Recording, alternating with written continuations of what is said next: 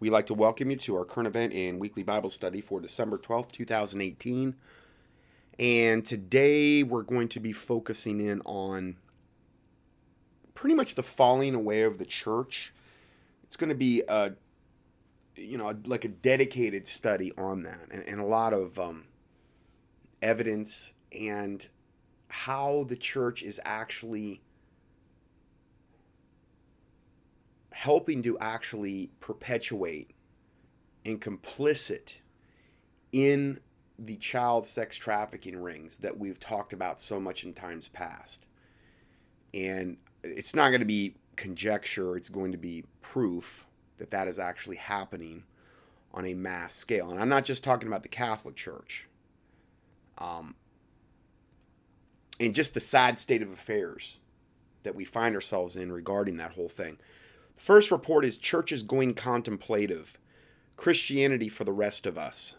A Lighthouse Trails reader, Lighthouse Trails has been around for about 15 years, and they've put out a lot of cutting edge. They kind of specialize in these particular subjects regarding yoga and the contemplative church movement. And you can go up there, just key in Lighthouse Trails, and they've got a newsletter list you can get on. And it's a good place to go if you're searching for any subject on that topic, because they have a search bar and you can search for any article you want. And I think they have probably the best information out there. Most of the articles are all like highly referenced and have all kind of cross linkage. It's not anything that's you have to guess on if they're presenting is right. You can have a full link typically on everything they're saying to back it up. Anyway, it says a Lighthouse Trails reader sent us an article this week from a Pacific Northwest newspaper, and which, when you think of Pacific Northwest, you would generally think it's going to be way more liberal anyway, describing how members of a local church are changing the way they practice church and view Christianity. Now, you have to understand, we can isolate this one thing and say, oh, this is just happening in this one area to this one church. This is taking place en masse across the world, and a lot in Europe and in all, most likely all parts of the planet, but other areas at a higher rate. And I mean, just the little times I look at, like, if I get a local newspaper from even in my town up here in North Carolina, I'll see stuff like this. Very, very, a lot of liberal pastors writing articles and things of this nature, and just total heretical garbage. But that's becoming more the norm now, and it's palatable for the masses. And it's describing how members of a local church are changing the way they practice church and view Christianity, doing away with their traditional church methods and embracing what they call a contemplative approach.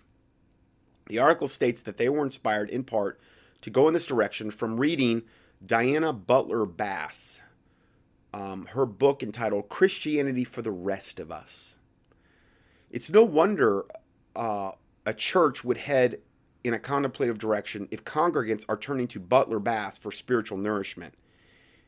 You may recall a Lighthouse Trails article in November of 2015 about Diana Butler Bass titled, New Spirituality Teacher Says the Jig is Up to Those Who Believe in the Blood of the Lamb. We're going to discuss this more. Bass is a contemplative proponent, and like so many of her contemplative constituents who wander into the contemplative prayer world, her views toward the cross of Christ, and the atonement through Jesus Christ have become outright hostile. And those who adhere to the blood of the Lamb or who cling to the old rugged cross are seen as the enemy and the hindrance to world peace and restoration. What it's a hindrance to is the coming one world religion under the Antichrist and false prophet. That's what it's really a hindrance to. So that has to be removed in order for the New World Order to come into full view, in order to bring us into the tribulation period under Antichrist and false prophet. Every now and then, something comes along that presents our case in such a succinct and obvious way that we are compelled to share it with our readers, with the hope it will leave no question as to how serious the present situation is with regard to Christianity in the Western world. Religious author Diana Butler Bass, who was one of the speakers at the 2015 Parliament of World's Religions, okay, so we're talking pure evil, in Salt Lake City, has written a book titled Christianity After Religion. So this is another book she wrote. So it's entitled Christianity After Religion, the End of Church, and the Birth of a New Spiritual Awakening, where ye shall be as gods. I added the last part in. Well, wasn't that the first temptation? Wasn't that the thing that caused Eve to sin? The temptation that the serpent gave to her in the Garden of Eden, you shall be as gods when you eat this fruit. And it's the same today. They're trying to take us from this old world order, which they say was dominated by Jesus, into the bold new world order, into the dawning of the age of Aquarius, like that one song talks about. The new world order where we will be as gods. That's the carrot. That's the satanic carrot that they're putting out in front of really everyone in the church, to try to get them to become reprobate, to literally turn their back on Jesus Christ, to go into perdition, like the Bible talks about, to leave your first love. That's the goal. So, in this book, she makes a stunning statement which says, conventional comforting Christianity has failed. It does not work. I don't know why she would use the word comforting, because true Christianity a lot of times is not very comforting. I mean, you know what I mean? If you read all the Bible, there's some very sobering, scary stuff in there. Anyway, but she says it does not work. For the churches that insist on preaching it, the jig is up. We cannot go back, and we should not want to. In early American awakenings, preachers extolled old-time religion as the answer to the questions about God, morality, and existence. Oh, they extolled morality. Like, that's a bad thing. So I guess sodomy and raping little children and having sex with animals and having sex with your cousins and incest, that's fine, though, because, that is the opposite of morality, right? I mean, honestly, think about what she's saying here. This awakening is different. It's not just about sawdust trails, mortification of sin, meaning putting to death the old man, and being washed in the blood of the Lamb, which is the preaching of the cross. And again, that was added in by Lighthouse Trails. Anyway, the awakening going on around us is not an evangelical revival. It is not returning to the faith of our fathers or recreating our grandparents' church. Instead, it is a great returning to ancient understandings of the human quest for the divine. That's the Great Awakening, where the human quest for the divine. What is that? Ye shall be as gods. The first temptation that literally caused all this problem that we're in right now, because that's where sin entered in, essentially. The first sin in the Bible. It's where this all got started, right then. And they're going right back to that same point in Genesis. So, it's a great returning to ancient understandings. Oh, like the mystics and Egyptian stuff and all of the pagan... Yes, that's what it's all in reference to. All the pagan practices, anything that's non-Christian related. That's a direct quote from a book. Contrast this with 2 Corinthians 5, 18 through 21, which states, "In all things are of God, who have reconciled us to himself by Jesus Christ, and have given to us the ministry of reconciliation." See, we're reconciled to God by Christ. Okay? He's a propitiation for our sins. Okay? He paid the price on the cross for our sins, in other words. So that's how we're reconciled. To wit, that God was in Christ, reconciling the world unto himself, not imputing their trespasses unto them, because he took them on himself on the cross, and hath committed unto us the word of reconciliation. Now then, we are ambassadors for Christ, as though God did beseech you by us. We pray you in Christ's stead, be ye reconciled to God. For it's imploring us to be reconciled to God. Okay? For he hath made him to be sin for us, meaning Christ. He made him to be sin for us, the sinner, who knew no sin, because Christ knew no sin. He never sinned, ever. Yet that we might be made the righteousness of God in him. I mean, what an awesome verse. Praise the Lord. Anyway, going back to the report, it says, it could not be any more clear what's at stake here. The term, the jig is up, is a slang term that has a connotation of someone being caught at doing something wrong. Meaning, let me remind you of what she said. Christianity has failed. It does not work. For the church insists on preaching it. The jig is up. We cannot go back. We should not want to. Okay, and this is basically being washed in the blood of the Lamb and the cross and the whole 9 yards. The jig is up. Meaning, the church has just preached this deception all these years, and then hail Satan that this wonderful woman named Diana Butler Bass comes along and writes these books to set us all straight. I mean, praise Satan for it, right? I mean, that's what the Satanists would be doing, right? I'm not, but that's what they'd be doing. You know, that's what they'd be doing. So going forward here, the jig is up as a slang term that has the connotation of someone being caught at doing something wrong. It has an intrinsically militant tone that is more or less saying, you're not going to get away with this any longer.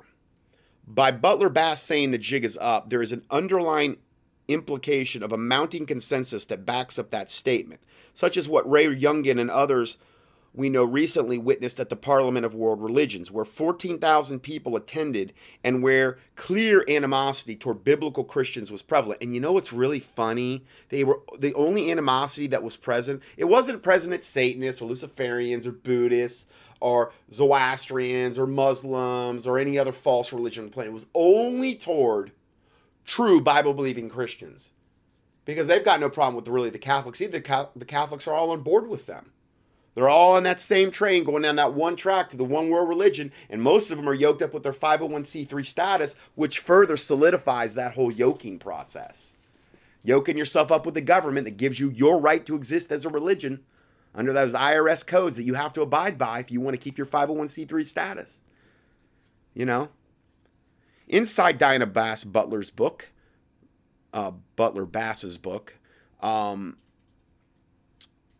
that so openly rejects the cross and the atonement are the following glowing endorsements of people you have probably heard of. This is from Rob Bell, author of Love Wins. He says of this book, okay, now remember, these are the blasphemous quotes I just read you out of. He said of the same book, she's spot on, prophetic, compelling, the most important, hopeful. And then Richard Rohr of the Center for Action and Contemplation and author of Falling Upward says, join her in rebuilding religion from the bottom up.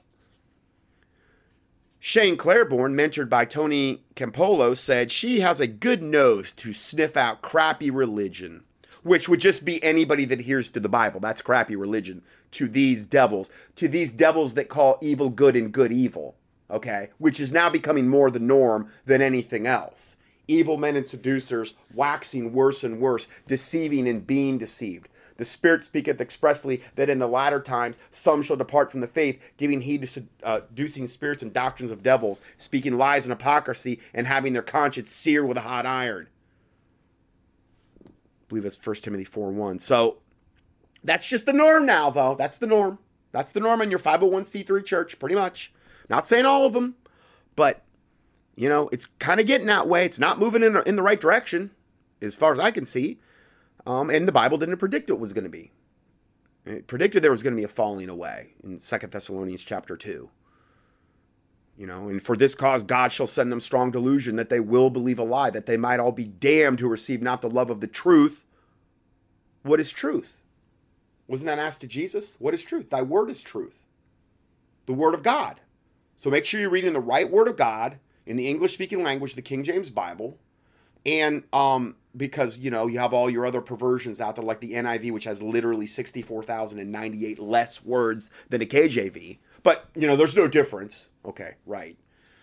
Anyway, if you want to know more about that, just key in KJV or King James in the keyword search box at contendingfortruth.com, and have done tons of studies on that. You know, make sure you're reading the right Bible, and make sure you're not putting your trust in man, because the Bible says, cursed be the man that trusteth in man and that maketh flesh his arm, and whose heart departeth from the Lord. Don't put your trust in man. Don't just go by, oh, if it feels right, I go to one of these churches and I feel so lovey-dovey and all this other stuff. and I'm floating on cloud nine, and the preacher's tickling my ears with all these, wonderful sayings. Well, the Bible says the heart is deceitful above all things and desperately wicked. Who can know it? Cursed be the man that trusteth in man, remember. So you don't put your trust in man. You don't trust in your own heart unless what your heart is telling you is lining up with the word of God. And there is a way which seemeth right unto a man, but the end thereof are the ways of death. Proverbs 14:12 and 16:24. Okay, so there is a way which seemeth right, and all of this stuff that we're talking about today appeals to that fleshly heart desire, because the word of God, like I said, is not something that, if you read from cover to cover and you go in, especially a lot with the New Testament, there's a lot of stuff in there that your flesh is not going to like. Tons of stuff that offends people like this, so therefore they justify in their own minds, okay, well, I'm going to invent my own religion, which is what we're talking about here. There is a way which seemeth right. Well, this seems right to me, but the end thereof are the ways of death. You're just going to wind up in hellfire, and they get thrown into a lake of fire afterward, which is like as serious as it possibly could ever get, I think. A lot of these people, I would say, don't even believe in the God of the Bible. They've invented their own religion. The fool has said in his heart there is no God. That's what the Bible says. The Bible also says, he that trusteth in his own heart is a fool, in Proverbs. So there's all these Bible verses that warns us against this, that warns us, no, just trust the word of God. Well, then we always hear, well, the truth shall make you free. The Bible says, if you continue in my word, then are ye my disciples indeed, and ye shall know the truth, and the truth shall make you free. I literally, I can't even remember last time I ever heard anybody quote that full verse and say it's predicated on the first part of the verse in order to get the next part. The truth shall make you free. Well, it's predicated on doing the first part, which 99% of the people in the world probably aren't doing. And I'm not saying that because I think I'm perfect. I'm just saying it kind of what I observe. I don't do it enough. I don't follow the word of God enough, I'm sure, in God's eyes. I fall woefully short in God's eyes every single day. I am fully aware of what a wretch of a man that I am every single day. And I'm not even fully aware from God's standpoint because he's perfect and I'm sure he's seeing stuff I don't even see. That's why the Bible says, cleanse me of presumptuous sins that I might not sin against thee, because presumptuous sins are sins that you are presuming aren't sins. You're presuming they're not, but they are in God's eyes. So cleanse me of presumptuous sins, that they would not have this dominion over me. And I think that's the case for a lot of us. And I'm sure it is for including myself. Again, I'm not up on a high horse. I'm not saying I'm Mr. Perfect over here. But anyway, let's go further. So Shane Claiborne, mentored by Tony Campbell, says she has a good nose to sniff out crappy religion. But she also has the eyes to see new life budding from the compost of Christendom. So the manure of Christendom, meaning the old-time religion, meaning basically following the word of God, that's the manure of Christendom in this disgusting pig devil's mind. That's how darkened his own mind is. And this is becoming the norm. A guy named Parker Palmer says, Diana Butler Bass has a keen eye for what's happening in the Christian world these days. I mean, good Lord, I can't even comprehend this. So keen, she is able to see through the bad news for the good news that is emerging. Oh yeah, right. The one world religion under Antichrist and false prophet. That's the good news. But that's what they're going to say is the good news. That's what they're going to... No, this is the real good news. All of us coming together in unity, in one, laying aside all doctrine. Baptists, Muslims, Buddhists, all of us together, united in one, every world religion. That's what the Bible said is going to happen. And we're seeing it right before our eyes.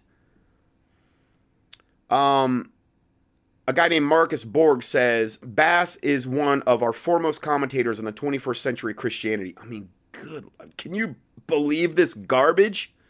A guy named Brian McLaren, author of A New Kind of Christianity, A Naked Spirituality. Nice name.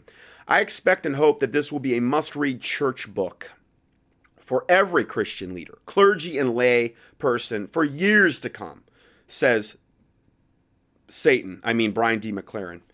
Oh, Satan says that too, sorry.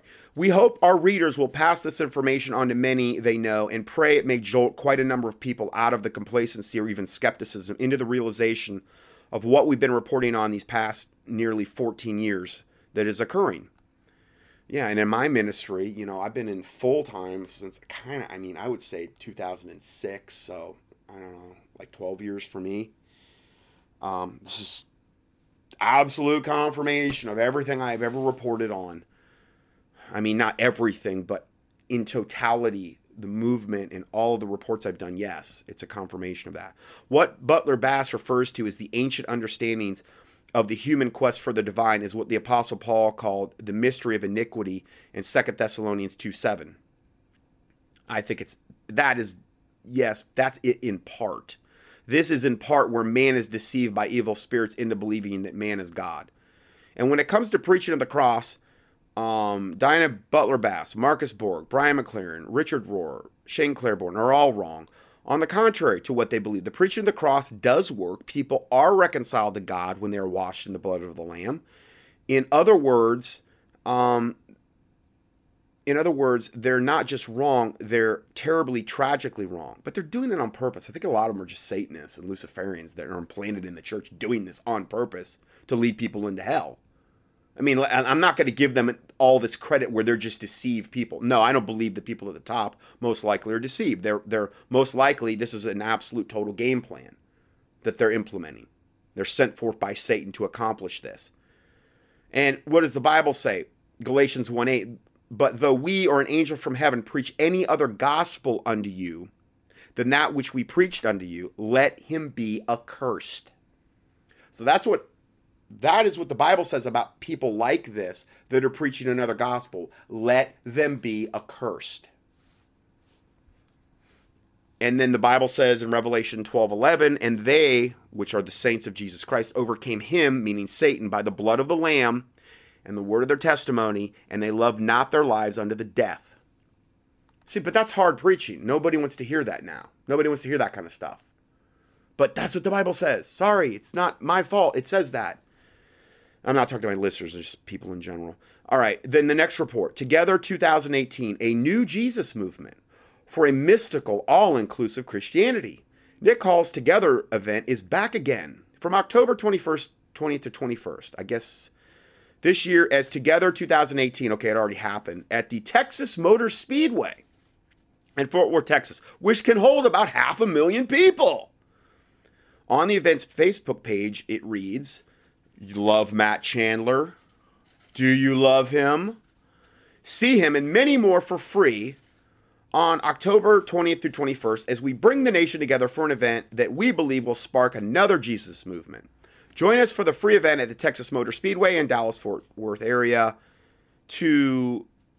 as we move closer to Jesus and the world around us. On the promotional video on the Facebook page, it calls this effort a new Jesus movement, obviously referring to the Jesus movement of the 1970s. On the promotional video below, it lists the lineup of speakers and musicians, which includes a conglomeration of popular evangelical and charismatic celebrities, including Bethel music from Bill Johnson's extreme charismatic contemplative Bethel Church, also Jesus Culture, which is an offshoot of Bethel Church, Hillsong. I could do a whole study on Hillsong. Francis Chan, who recently said God was going to kill those who criticize Christian leaders, meaning the apostate Christian leaders. Priscilla Shirer, a longtime strong advocate for contemplative prayer, and her father, Tony Evans, and Ravi Zacharias, who will share a platform with anyone in order to share his message, which is, obviously totally biblical. And Lauren Cunningham, founder of YWAM, who recently announced it wanted all YWAMers, Youth with a Mission, I believe is what that's for, which kind of goes toward the young people. Anyway, they recently announced that they want all YWAMers to practice contemplative prayer, which is one of the main ways you get demons into you. It's basically a transcendental meditation type prayer, which is what the Beatles brought in to this country in mass, or introduced America to in mass during the, late 60s or whenever they were popular. And they brought in their gurus in their contemplative prayer, and they had Aleister Crowley as one of their most popular people on the back of one of their album covers, and their music was absolutely satanic. And anyway, but that has a lot to do with contemplative prayer, transcendental meditation. Anyway, according to an article on RNS announcing Together 2018, the aim is to promote unity and lift up the name of Jesus. Unity. We're going to talk a lot about unity.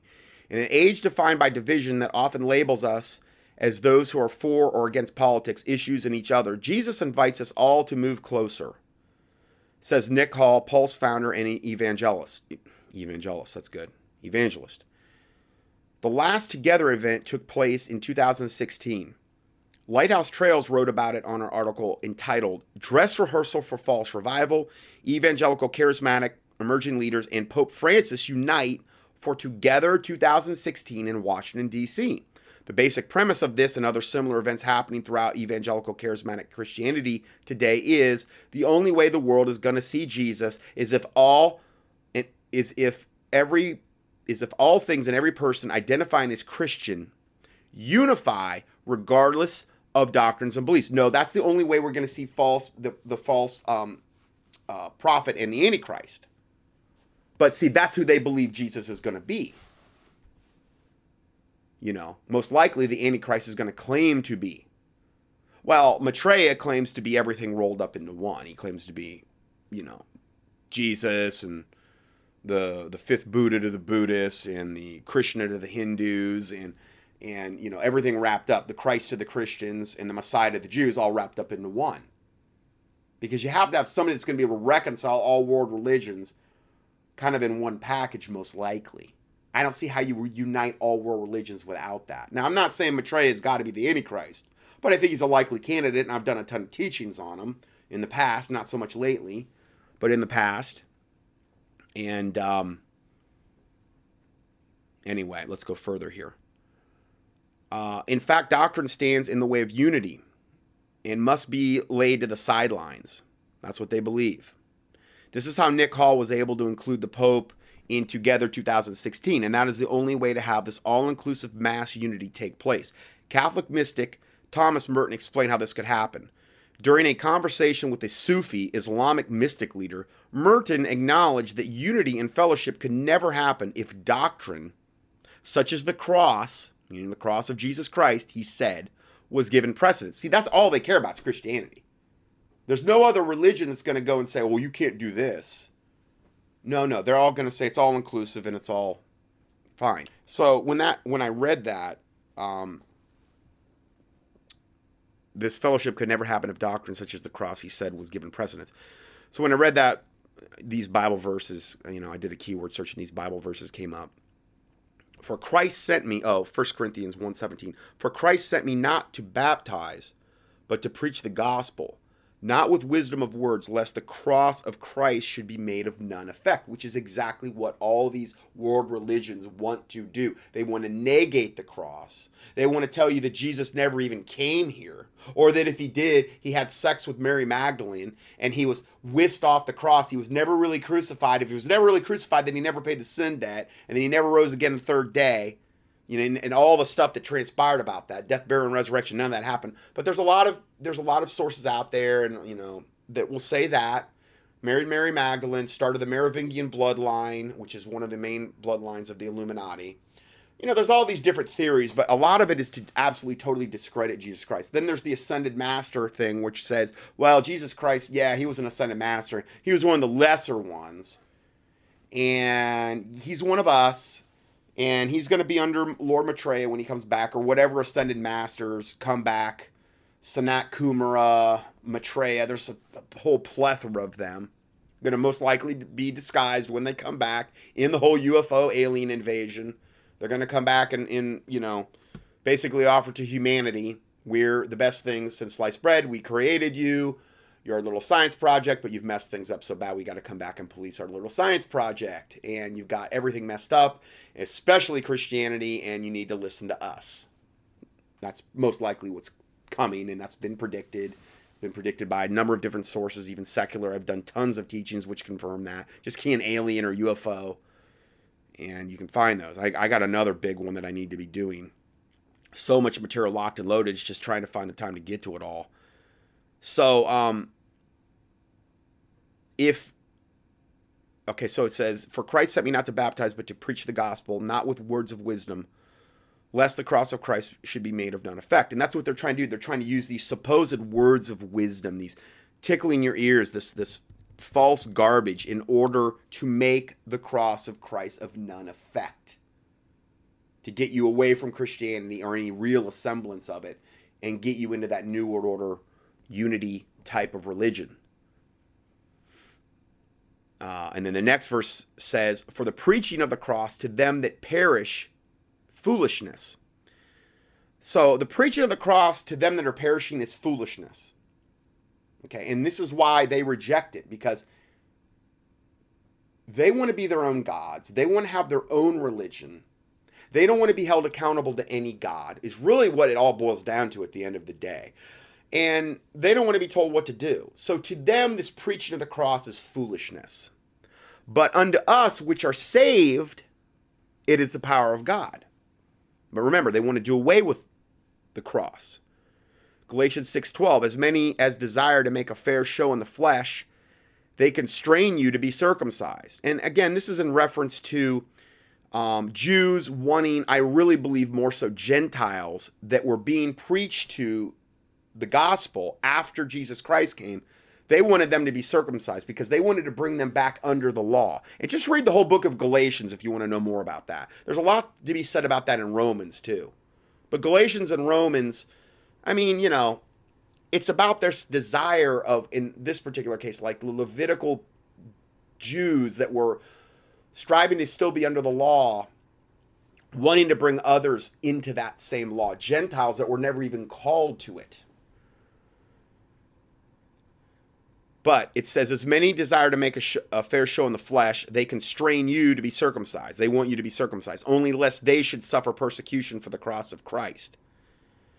When you preach the cross of Christ and you live by that, most likely you're going to suffer persecution at some time of your life as a result of it. They didn't want to suffer persecution. These people that are going against the cross of Christ that we're talking about, they don't want to suffer for any persecution from it, so they're just going to demonize it. They're going to reject it. They're going to call it foolishness because their minds are darkened. "But God forbid that I should glory save in the cross of our Lord Jesus Christ, by whom the world is crucified unto me, and I unto the world." Excuse me. Ephesians 2:16, "And that he might reconcile both unto God in one body by the cross, having slain the enmity thereby." So this is how we're reconciled. Remember we talked about reconciliation before in that verse in Corinthians? Well,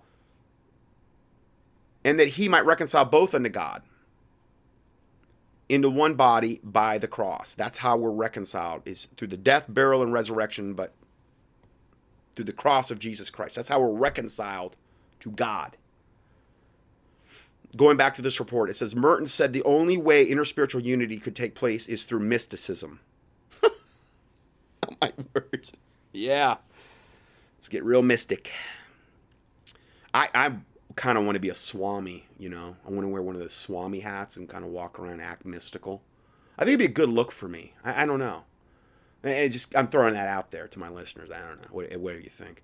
Anyway, Tony Campolo, in his book Speaking My Mind, said the same thing. When you consider that a large number of celebrities speaking or singing at the Together 2018 are contemplative mysticism advocates, and again, we're not to be unequally yoked together with unbelievers, according to Corinthians, okay? We're not, for what concord hath Christ with Belial, meaning the devil. When you yoke yourself up with unbelievers, especially in a religious setting, you're doing something the Bible absolutely forbids, and you're going to be opening yourself up to demonic infestation and deception. If you're in the wrong church, it's the same thing. You're under some 501c3 pastor that's preaching some lukewarm message or whatever, wanting to go contemplate or bringing yoga into the church or whatever. or whatever other worldly things. You could have went in there being the most sound-minded Christian in the world, but if you stay under that, it's going to affect you. It's going to affect you on a spiritual level.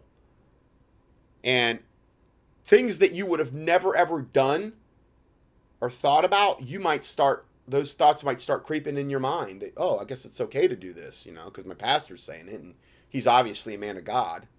No, compare what he's doing with the Bible to actually, see if he's really a man of God.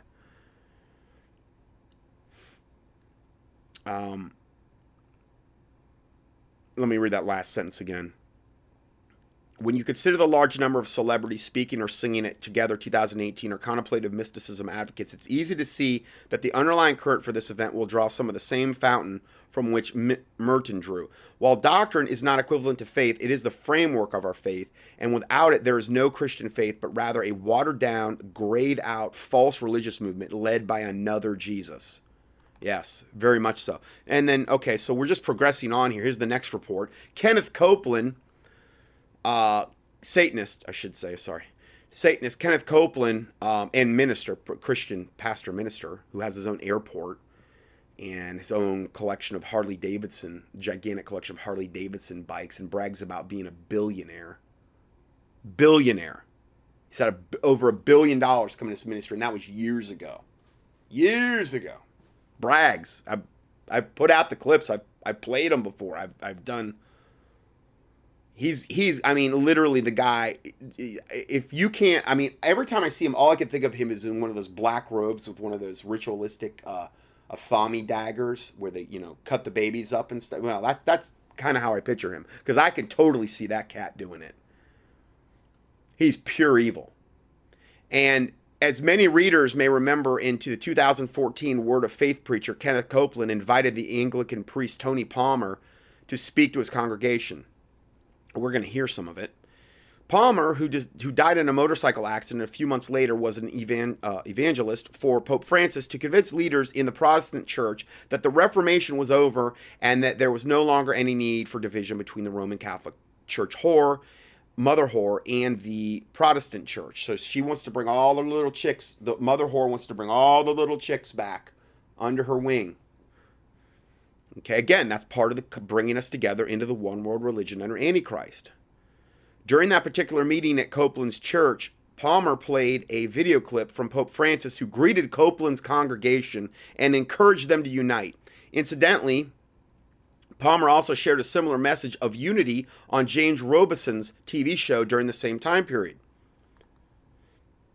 So if we fast forward to fall of 2017, where Kenneth Copeland reiterated what Palmer and the Pope were conveying, and there's a link to that, in the video, Copeland is clearly carrying on Tony Palmer's message that there's no longer a need for the Protestant church to be separated from the Catholic Church. As Ray Youngin points out in his book Simple Answers, many evangelical leaders, including Rick Warren and Beth Moore. We've done tons of reports on Rick Warren. And again, if you want to know about any of these subjects, just go to the contendingfortruth.com, key in just one word is typically all you need, or two at most, and key that in the keyword search box there, and it's going to search like 2,000 of my teachings, over the 2,000 plus, I don't even know how many there are now, on the website, and you'll see where I did it audio, and there's probably most likely going to be a PDF that goes along with it, to have all the documentation right there at your fingertips. And it's all for free. It's all for free. Anyway, going further. So anyway, Ray Youngin points out in his book, Simple Answers, many evangelical leaders, including Rick Warren and Beth Moore, are doing their part to convince Christians that the Catholic Church is part of the true church. If this is accurate, then Jesus Christ can be found in the wafer, which is the Eucharist. And all Christians who are not Catholics do not have the life of Christ in them, because according to Catholic doctrine, that can only be accomplished through the Eucharist, which is the focal point of Catholicism. Well, they believe that the priests, through the process of the priests, are given this power, this witchcraft power, called transubstantiation, where they have the literal power to turn the Catholic communion host and the wine into the literal, not figurative, but literal body and blood of Jesus Christ. And that is why you have to keep going to Mass over and over again, because you have to keep reatoning for your sins over and over again, because remember, you're earning your way to heaven. And that whole process, it's just one part of it. You've got like all the catechisms and all the other stuff you have to keep. But this is one of the primary central focuses to keep you coming back every week because, and this is not the Lord's Supper. This is a whole other different deal of witchcraft where they believe they have the power to turn the Catholic communion host and the wine into the literal body and blood of Jesus Christ, who is continually re-sacrificed on the cross over and over and over again in every Catholic church, wherever this is practiced, over and over again, day by day, week by week, month by month, year by year. It's witchcraft. But that's what they believe. And that's just one of the unbelievable pagan evil things that Catholics practice. I mean, idolatry. They bow down to idols all day long, sell idols, which were commanded not to do in the Ten Commandments. But they took that one out. Oh, you didn't know that? Yeah, the Catholics literally took that commandment out of their Ten Commandments. And they split, I think they split like the ninth one in half. Just key it in. Just key in Catholics split the Ten Commandments. Or, you know, they took the Catholic, just do a keyword search on YouTube. You'll find it. I've done studies on it as well. Anyway, also keep in mind that from the Catholic perspective, the Catholic Church is the only one true church, and all Protestants are the lost brethren. So the only way we could unify with Catholicism is for Protestants to become Catholic. Yeah, that's the only way it's going to happen. And remember, the Pope said he's ready to baptize aliens when they come back and make their big debut. So we're going to be, if you're a part of that whole Catholic movement, you're going to be, you know, the Catholic horde. You're going to also have your brethren as the aliens when they come back. These stinking Nephilim, which is essentially what most likely they are in some way, shape, or form. Go to church and worship with the Nephilim right next to you. Take the Catholic communion host and the wine with the Nephilim front and rear. They won't have a problem doing it.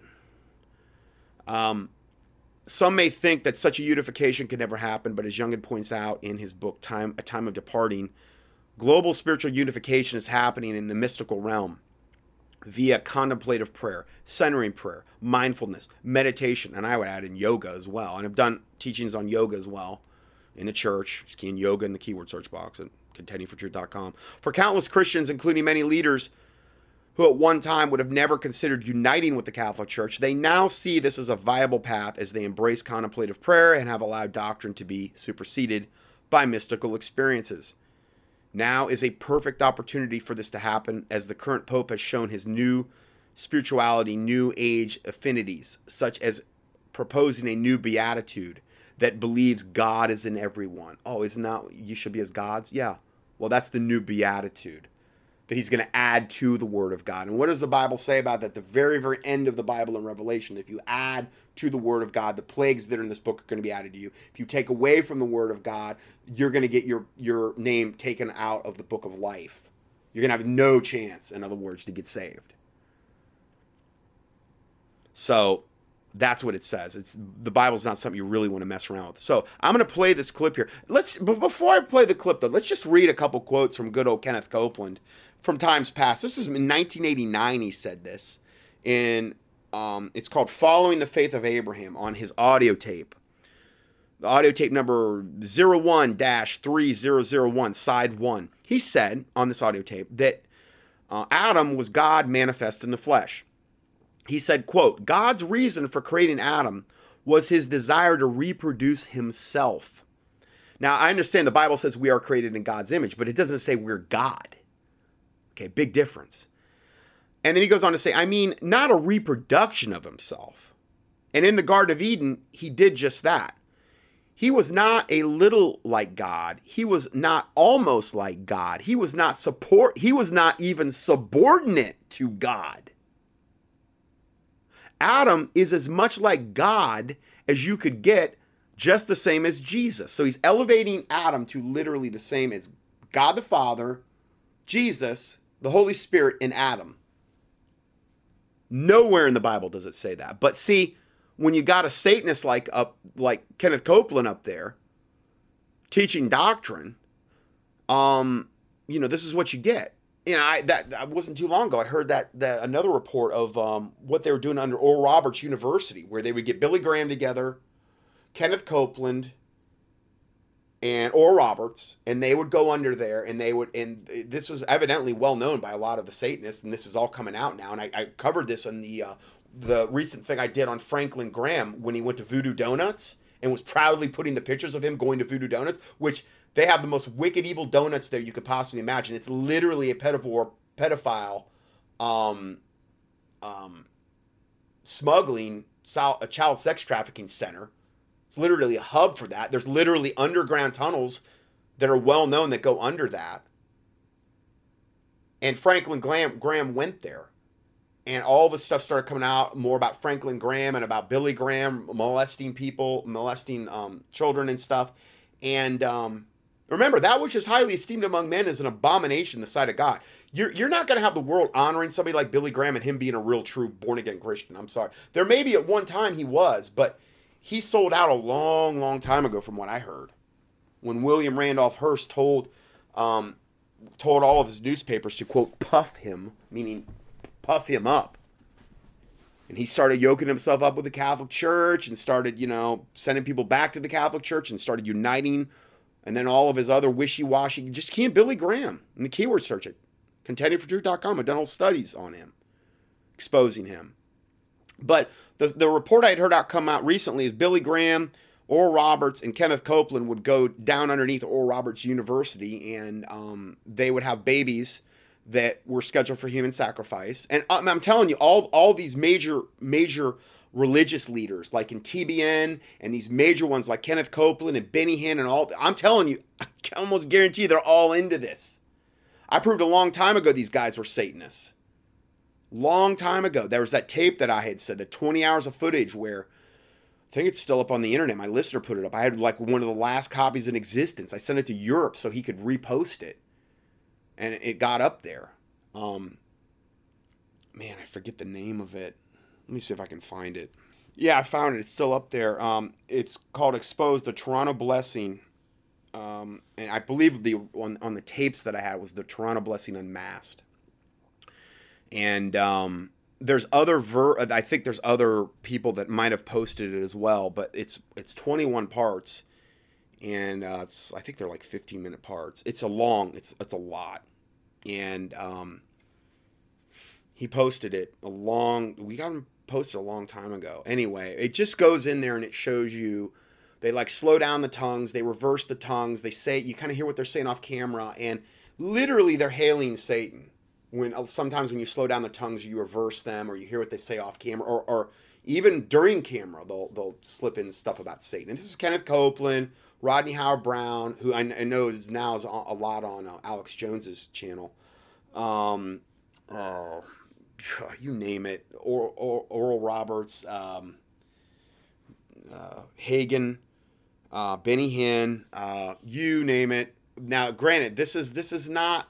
These are guys that are still in the game, but they've been around a long time, and they're not maybe as hip and up on as far as like a lot of the new apostates that have come on the scene. But this is what when I got saved, this is what I was researching a lot, and this is one of the things that brought me out of the charismatic church was these tapes that I got them, and I literally played them to like 10 different people in my Bible study, and they all came out of the charismatic church with me. And they didn't want to know about the King James Bible, and they didn't want to know about this other stuff. But within about 1 to 2 years, they were all back in it because it has such a massive pull on the flesh. They all went back to it. Like the Bible says, the dog returns to its own vomit, and the sow to the wire, wallowing in the mire. And I'm not saying that because I'm better. I'm just saying that I can't imagine going back into that, knowing what I had been shown, knowing the level of truth I had been shown, and still going back into it,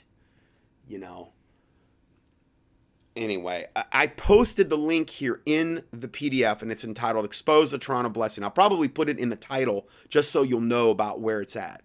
Okay? But anyway, he goes on with this quote to say he was not subordinate to God even. Adam is as much like God as you could get, just as the same as Jesus. Adam in the Garden of Eden was God manifested in the flesh. Oh my word. It does say in Genesis 1, yes, come let us make man in our image. Okay? Meaning God the Father, God the Son, God the Holy Spirit. That's why it said our image. Okay? But it never said that it was an image. It never said he was God. And this is what Kenneth Copeland said all the way back in 1989. And then here's another quote. And I've got quote after quote from the guy. I've got a whole file on him that I can send. You can email me if you want to know more. And use the contact box at contendingfortruth.com. I'll email you a whole big old file on Kenneth. And it's not really even up to date that much. I mean, if it was up to date, I don't know, it'd probably be 50, 100 pages. But it's just a lot of stuff that's easily documentable on the guy. He also said, God is the greatest failure in the universe. Where did he say that? He said that at Praise-a-thon program on TBN, Trinity Broadcasting, April of 1988. He said, quote, I was shocked when I find out who the biggest failure in the Bible actually is. The biggest one is God. I mean, he lost his top ranking. He lost his top ranking. How did that happen? Anyway, he lost his top ranking. Oh, he lost his top ranking most anointed angel, meaning Lucifer, who Kenneth Copeland worships and follows. He also lost the first man he ever created, the first woman he ever created, the whole earth and all the fullness therein, even though the Bible says the earth is the Lord's and the fullness therein. The Bible does say that. Okay, he didn't lose it. Then he said a third of the angels, he lost that. At least that, he lost a third of the angels at least. That's a big loss, man. Now, the reason you don't think God is a failure is he never said he's a failure. And you're not a failure till you say you're one. Okay, whatever kind of weird, twisted, satanic logic that is. I just wanted to give you a little more of a preview on good old baby eating, child sacrificing. Oh, and another thing they said that they did with the baby, so the baby wouldn't squirm or be able to move, they would inject the baby with some kind of drug where the baby was paralyzed. So they could cut into the baby and it wouldn't be squirming around, and they could have more precision on their cuts. I'm not holding back on any of this stuff. I just not. And this is why I know my subscriber lists went down and stuff like this. You know what? I'm not holding back on any of this stuff. My life is not a popularity contest. I'm telling you, these devils are Satanists. Almost every single major denomination at the head of those denominations, Assembly of God, Church of Christ, Lutheran, I don't care who they are, Satanists have been pre-positioned into those positions on purpose by design. And this is why in the Bible, all you really ever saw in the New Testament were local churches that didn't have like this governing body over them, that couldn't control everybody from the top down, because that's not biblical. None of that's biblical. It's also not biblical. Denominations aren't biblical at all. In fact, the Bible talks against it in Romans. It says, one saith I am of Apollos, one saith I am of Paul, meaning Paul is the one that led me to the Lord. Apollos is the one that led me to the Lord. Whatever. But then it says, is God divided? Is Jesus basically divided? No. So denominations aren't biblical at all. Okay. 501c3 status, yoking yourself up with the government, is not biblical at all. These big governing bodies where you have, some big governing church body where you have all these Satanists at the top controlling everything from the top down, that's not biblical at all. So nothing that the church is really doing is biblical. So if I get heat over the fact that I'm not attending one of these 501c3 churches controlled by some denomination, reading a false Bible, that's a 501c3 corporation that literally got the right to exist from the IRS and the government, oh well. If I take heat for that, oh well. I don't see any Bible for being part of those institutions, especially the way things are moving. I'm not condemning people that are going to churches. I'm just saying that there's a lot to think about there. A lot to pray about. I'm going to play this clip of Tony Palmer going to Kenneth Copeland's church.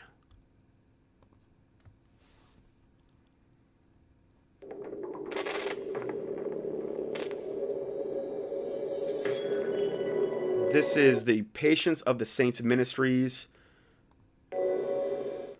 Greetings, everyone. So today I want to bring your attention to a very significant event that has just transpired recently. A bishop named Tony Palmer, a good friend of the current Pope Francis, claims that he has come in the power of Elijah to bring people together under the unity of faith and reconciliation. Okay, so this is the Catholic priest that the Pope he sent forth in order to unite all the world's religions. And we'll see how, if he was son of the spirit of Elijah, boy, he shouldn't have a very long go at it, because he died horrifically in like a was it like a motorcycle accident, like a few months after all this? Maybe God was trying to tell the Catholic Church, maybe he's trying to give him a little message there, on that. But, yeah, so I wanted just to preface that. In other words, his aim is to bring people under a united front, a united world Christian faith. And here, and if you're watching the video, you're seeing him at Kenneth Copeland's gigantic church, palatial, gigantic church, preaching in front of all of them. He's got the Catholic, he's dressed in black with the Catholic collar on, the whole 9 yards, and they're just eating all this up like pig slop. I'm sorry, but, it's pretty much what's going on. See here, he is making his message to a group of charismatic speakers and Protestant speakers as well. And one of these speakers is his good friend and very popular charismatic speaker, Kenneth Copeland. Now, here it shows them embracing the Satanist Kenneth Copeland and most likely the Satanist Tony Palmer. Because listen, I'm telling you, at this level, they got the secret handshakes, they got the Luciferian stuff, they're probably, most of them are high-level Freemasons, they're bonded in a lot different way than the average Christian understands, and they're carrying out a program, and they're doing it by design, on purpose, serving Lucifer, all the while trying to look like they're, Mary Had a Little Lamb and Snow White and Rebecca of Sunnybrook Farm all rolled up into one, and literally they're all wolves in sheep's clothing. If Satan can be transformed into an angel of light, the Bible says it's no marvel that his ministers, meaning Satan's ministers, can be transformed into ministers of righteousness, meaning they appear as ministers of righteousness, but inwardly they're ravening wolves. Watch of the whole speech that this bishop had committed, and there was a lot of things that I wanted to cover, because when I saw this presentation, literally my antennas started to spring up, because the significance of this speech has a very sound prophetic utterance. So what I want to do in this video is show how significant it is for us to understand the certain lessons that are being put out. Now obviously I can't cover every single aspect of this video because it's over 30 minutes, but I want to bring out some very serious points. Reason being is because prophecy is fast fulfilling, and the things demonstrated in this video show exactly how things are being fulfilled. So though I can't really cover every single aspect of this video, I'm going to cover 3 main points in this video, because I believe these 3 points kind of summarizes the whole aspect of this video and the whole message that it brings out. So the first point is... Listen to it. I'm reading verbatim from the Catholic Vatican website. Justification means that Christ himself is our righteousness, in which we share through the Holy Spirit in accord with the will of the Father. Together we, Catholics and Protestants, Lutherans, believe and confess that by grace alone, in faith in Christ's saving works, and not because of any merit on our part, we are accepted by God and receive the Holy Spirit, who renews our hearts while equipping and calling us to good works.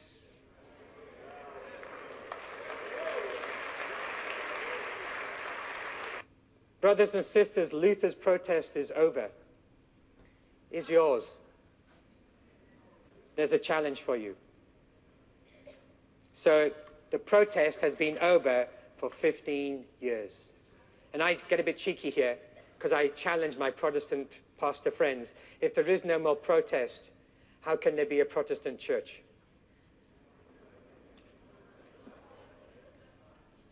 Maybe now we're all Catholics again. The second point in his video is when he said, the glory that the Father had, he gave to Jesus. The glory was the presence of God. What is the charismatic renewal? It's when we experience the presence of God. And he said, and I give them the glory. Now, remember, if you recall, when I was in the charismatic church, and the Lord's bringing all these things to my mind as I'm listening to this, there's a sect of charismatics called charismatic Catholics. Now, this was, you gotta understand, this was back in like 98. It's like 20 years ago. And I had this Bible study in this charismatic church I was in. And, I was really unqualified from a biblical standpoint. I was kind of a baby Christian. But because I was a doctor and all this other stuff, they kind of elevated. And they saw I had a lot of zeal. A lot of it was misplaced, and I admit that. But God did show me a lot in that time I was in there, and had this guy in my Bible study, and he was a charismatic Catholic, and he would come to my Bible study. He wouldn't come, most of the time I don't think he would come to the normal services, but he would come to my Bible study, and I can remember that the moment I ever broached the subject of Catholicism, he was gone. I never saw him again, because he didn't want to hear anything. All he cared about is whatever common ground we had as being charismatics, meaning it was more of a mystical kind of tongue-speaking type of thing with the charismatics movement I was in the Catholic charismatics as well.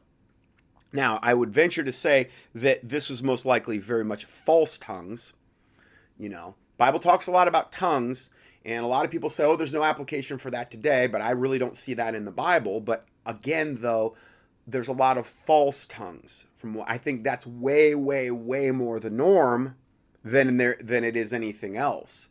So it's something that, you know, it's kind of a dicey area regarding that, because you don't know exactly what you're saying unless you have an interpreter, and again, can you trust the interpreter, and is it done in a biblical setting? And that's a whole other ball of wax, okay?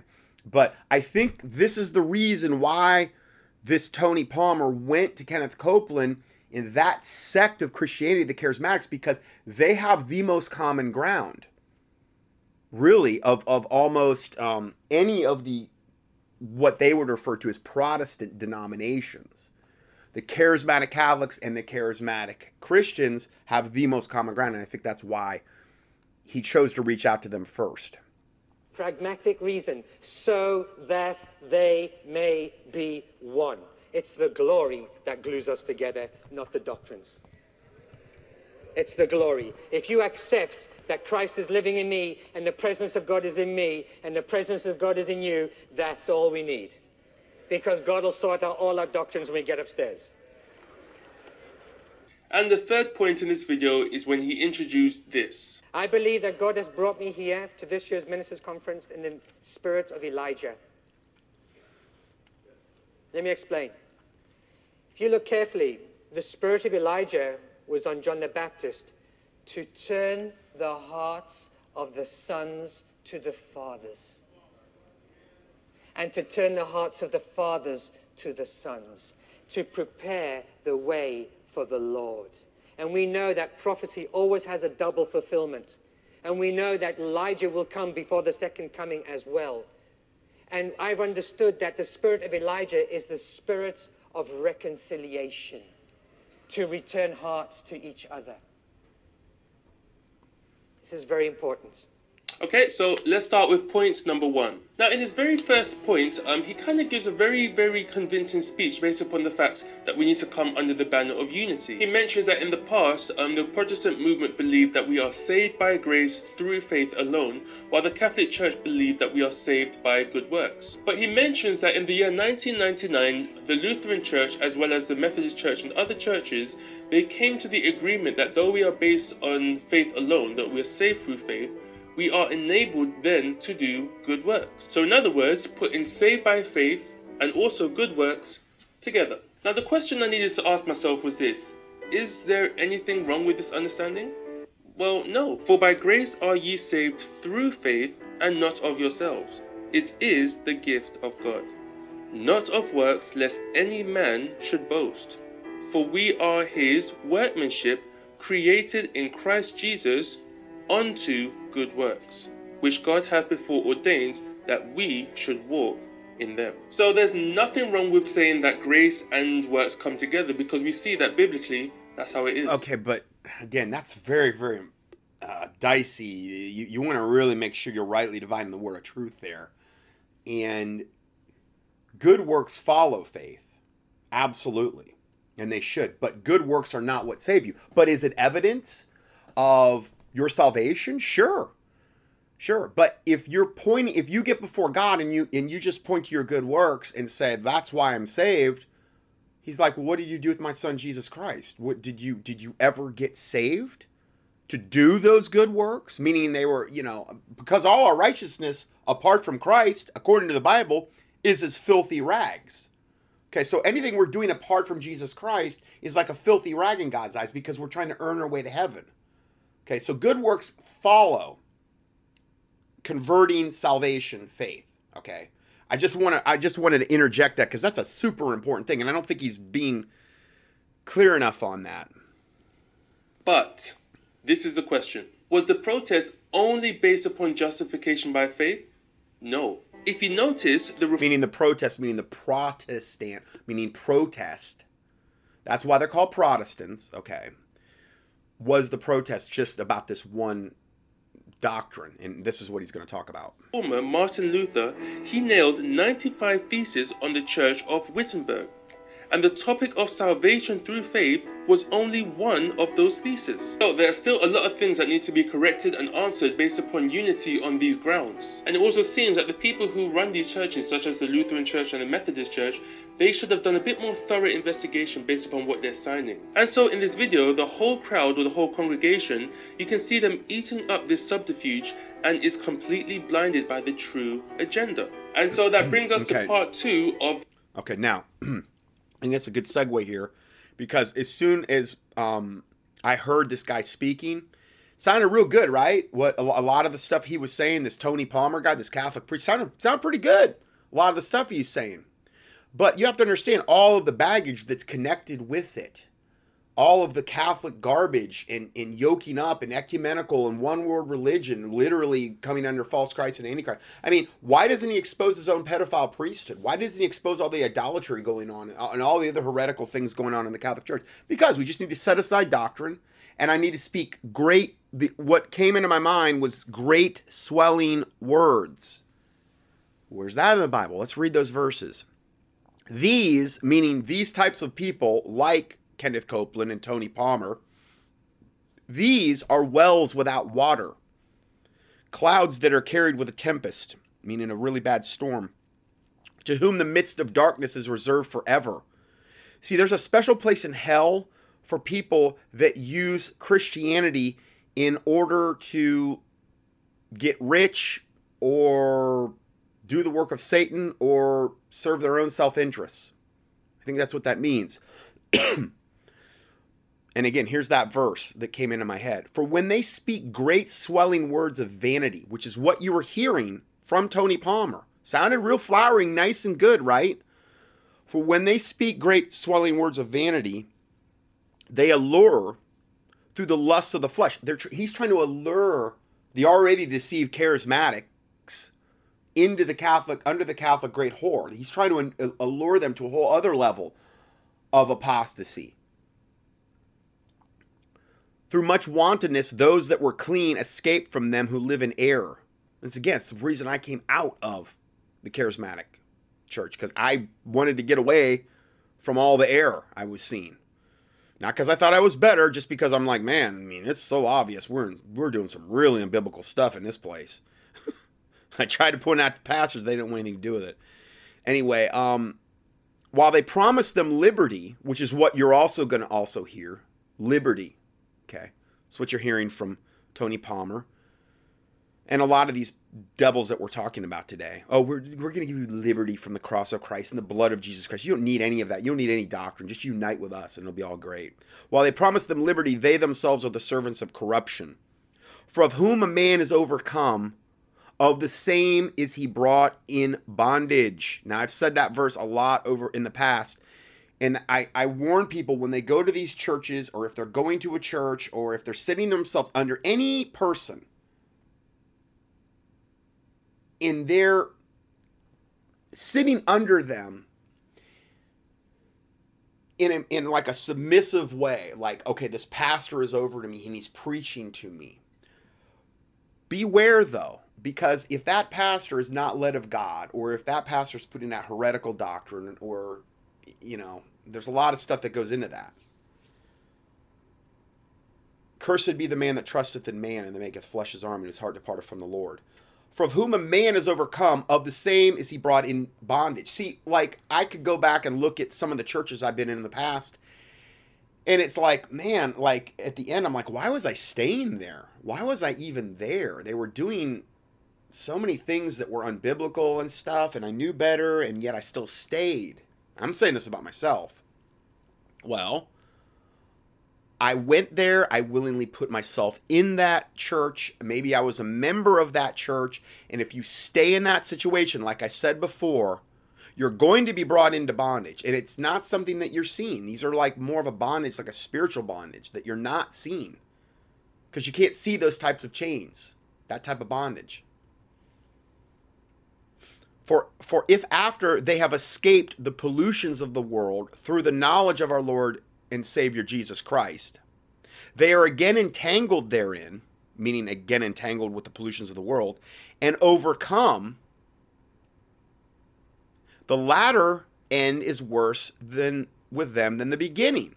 For it had been better for them to not have known the way of righteousness than after they had known it, to turn from the holy commandment delivered unto them.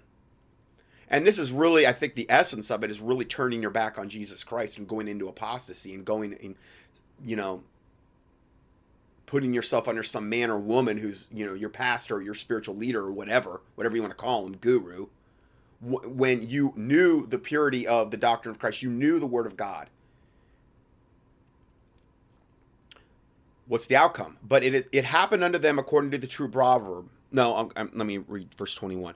For it had been better for them to not have known the way of righteousness than after they have known it to turn from the holy commandment delivered unto them.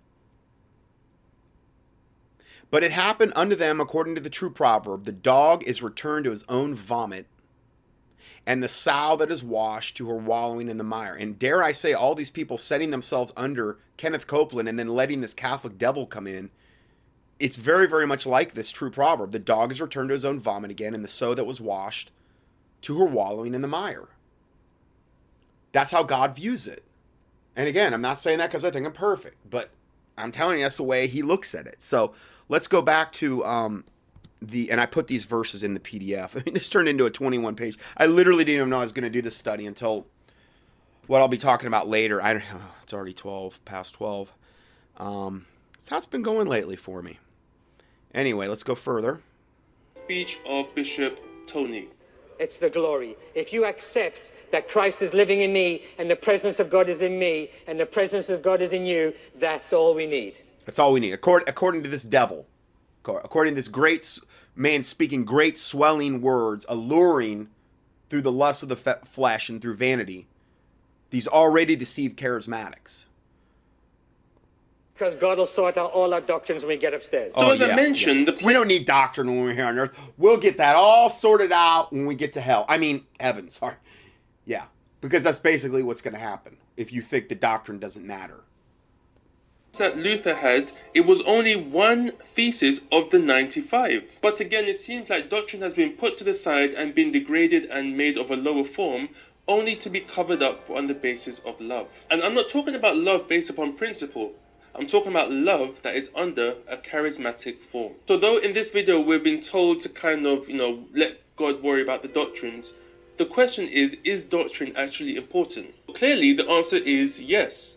But then why is it important? Well, firstly, notice what the Bible expresses about doctrine. All scripture is given by inspiration of God and is profitable for doctrine, for reproof, for correction, for instruction in righteousness, that the man of God may be perfect, thoroughly furnished unto all good works. Titus chapter 2 verse 1 also says, but speak thou the things which become sound doctrine. So we're seeing that doctrine isn't something that will be sorted out, as he quoted, upstairs, because according to the Bible, doctrine is under the same banner as reproof, correction, and also instruction in righteousness. So is this statement right, that God will handle all the doctrines upstairs?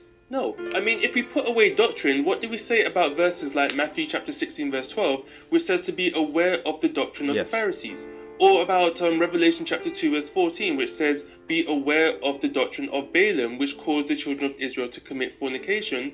Or even Revelation chapter 2 verse 15, which says, be aware of the doctrine of the Nicolaitans, which God himself hated. Which, again, the doctrine of the Nicolaitans was basically the basically the start, before the Catholic Church was even created in 318 AD. That was the doctrine of the priest class over the laity. That whole doctrine of the Nicolaitans was that which God hates.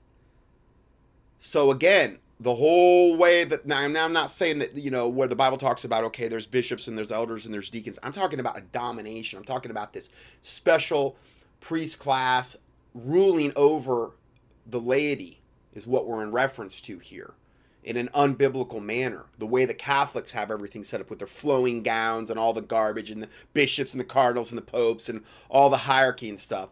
That thing God hates. See, when you come to examine these things, unity is not based upon a charismatic feeling or an expression of excitement. It is under the banner of truth. And this is why Jesus said, sanctify them through thy truth, thy word is truth. Yeah, even in the book of Isaiah, notice what Isaiah says as well. To the law and to the testimony, if they speak not according to this word, it is because there is no light in them. Friends, is it safe to unite under the banner of truth when there's no light in it? No. I mean, friends, according to the Catholic Church, you are actually allowed to bow down to images, even though the Bible to idols. And again, they've removed that commandment from their Bible, from their 10 commandments, the Catholics. They've removed the part about idolatry and split, I believe, like I said, the 9th commandment in two, so they still have 10 commandments. How convenient. Very clear upon this point, showing how we are not to worship images. I mean, the picture you're seeing right here is showing when the Hebrew men refused to bow down to the images, even with their lives on the line. I mean, according to the Catholic Church, they actually proclaim that they admit to changing the Sabbath to the first day of the week, and thus degrading the law of God. I mean, the Church also teaches that Mary was sinless and is a mediator. Okay, so I don't know if he's some kind of Sabbath keeper or whatever, but that's very clear. Just key in Sabbath in the keyword search box at contendingfortruth.com. Now that gets into the Hebrew roots movement and stuff. But anyway, that's a whole other subject. Sunday versus Sabbath. I did a whole teaching on that. You can key in. Between man and again, I don't know. This guy may be off the wall but the stuff that we're talking about here today, and again, I'm going to go through if I see anything that's not right on the money, but again, trying to vet through people and trying to glean from them is just, it's very, very hard because there's so much heresy out there. When the Bible teaches clearly that Jesus is the only mediator. I mean, there's so much things that cause this to fail because of this doctrine that we need to be united under love. When the Bible does not say we are to be united under love, we are to be united under the truth. So to be honest, I'm not buying this belief that doctrine will be handled upstairs, because we saw clearly that doctrine is what holds the truth together. And so this brings me to my next and final point.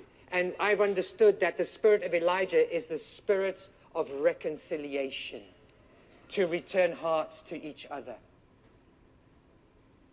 This is very important. So in this point, he's pretty much saying that he's bringing the fathers to the sons and the sons to the father. It's another way of saying that we've been separated based upon diversities and different beliefs, and that we ought to come back into unity with one another. But it's interesting how he said that he has come in the spirit and power of Elijah, and that the spirit and power of Elijah is a message of reconciliation. I do believe that the spirit of Elijah is a spirit of reconciliation, but how does deception work? Deception works when you have truth mixed with error, which equals terror. Elijah did come with the spirit of bringing people back to the Lord, which is reconciliation. But I want you to notice what Elijah also said and see if you think he was promoting division. And Elijah came unto all the people and said, How long halt ye between two opinions? If the Lord be God, follow him. But if Baal, then follow him. And the people answered him not a word. If God be God, then follow him. If Baal be God, then follow him. That's two direction. That's division. But this is division on a godly biblical sense. Because even when Jesus taught in the book of John chapter 7 verse 43, it says that there was a division among the people because of his teachings. Friends, though there's a lot of things to say on this topic, the main thing I want to bring out is that though things may look charismatic, we must be aware of all these things, because Jesus himself said that deception will be so high that if it were possible, it would deceive the very elect. And I'm not... Okay, so We have that, and that's, I think he brought up a lot of good points there. So that, I believe, and again, I did post this Exposed Toronto Blessing.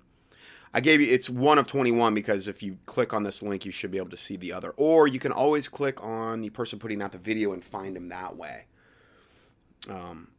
Find the other parts there. And just in case they don't appear in order is the reason I'm saying that. Okay, so we're going to end part 1 here, and we will go to part 2 next. God bless you.